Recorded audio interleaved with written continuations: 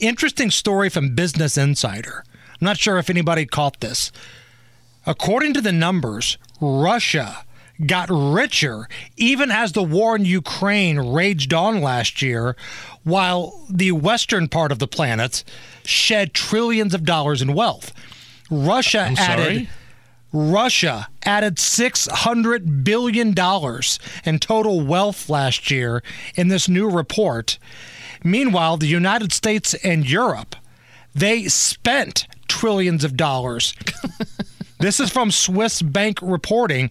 The United States lost more wealth than any country on the planet last year, shedding $5.9 trillion, while North America and Europe combined to be $10.9 trillion poorer. Yet Russia added $600 billion worth of total wealth. So what you're saying is the sanctions worked. Russia's getting rich on this. All of our money is funding basically the budget for Ukraine. Our military gear is going to Ukraine. They're both winning from the United States on this. It doesn't make you some sort of crackpot to wonder, man, are these guys in this thing together just to drain the United States? That was the idea for Russia. I thought our support for Ukraine was to drain Russia of wealth, of power, of influence, of the military. I thought it was to drain them, and you're saying they're $600 billion richer. Okay, great. Did you know? I'm going to give you a little piece of trivia here. Did you know that an American transgender woman is a spokesman for the Ukrainian military? That makes 100% total sense. Because 99% of the trolls that we see on Twitter that come at us are probably transgender women who have the Ukrainian flag in their bio.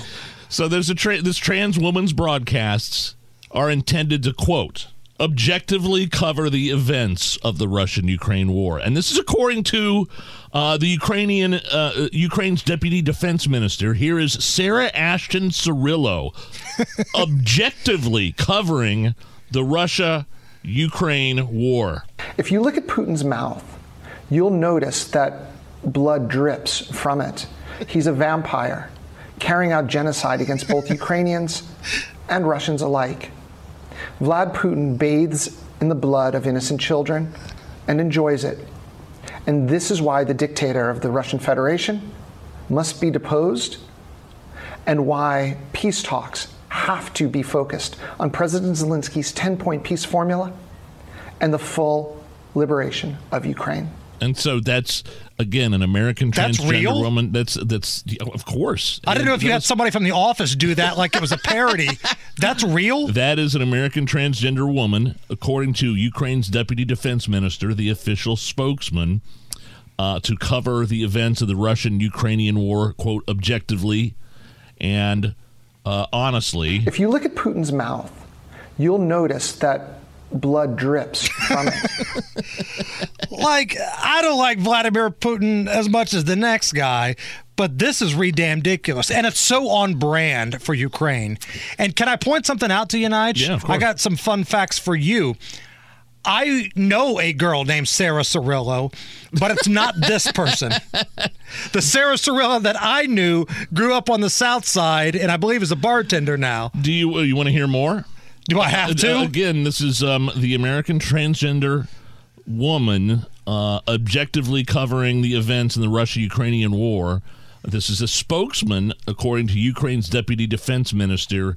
Here is, again, Sarah Ashton Cirillo saying Russians aren't human. Do you know the difference between us and them? Besides fighting under this flag and for freedom on behalf of the people of Ukraine, while the Russians are fighting for tyranny and dictatorship? It's pretty simple. We're human, and those guys most definitely aren't. Slava Ukraini. And again, this is not the Sarah Cirillo from the South Side or anyone related to Cirillo Plumbing. Let me make that perfectly clear. I'm just wondering, though, but this is somebody that's been hired by Ukraine to speak, quote, objectively to cover the events of this war. Does Ukraine have like a bizarre sense of what Americans are expecting? Like in terms of objective news and who is presenting that news? Do they see what's going on over here in America and saying, hey, we better hire a trans woman to objectively report what's going on? Because, I can totally see that. I can see Zelensky kind of playing ball with that, too. I mean, if the Ukrainian people elected Zelensky, who was like a comedian who's dressed up in drag before for comedy bits and things, I guess they can bring in Mr. Sarah Cirillo to talk about blood coming out of Putin's mouth.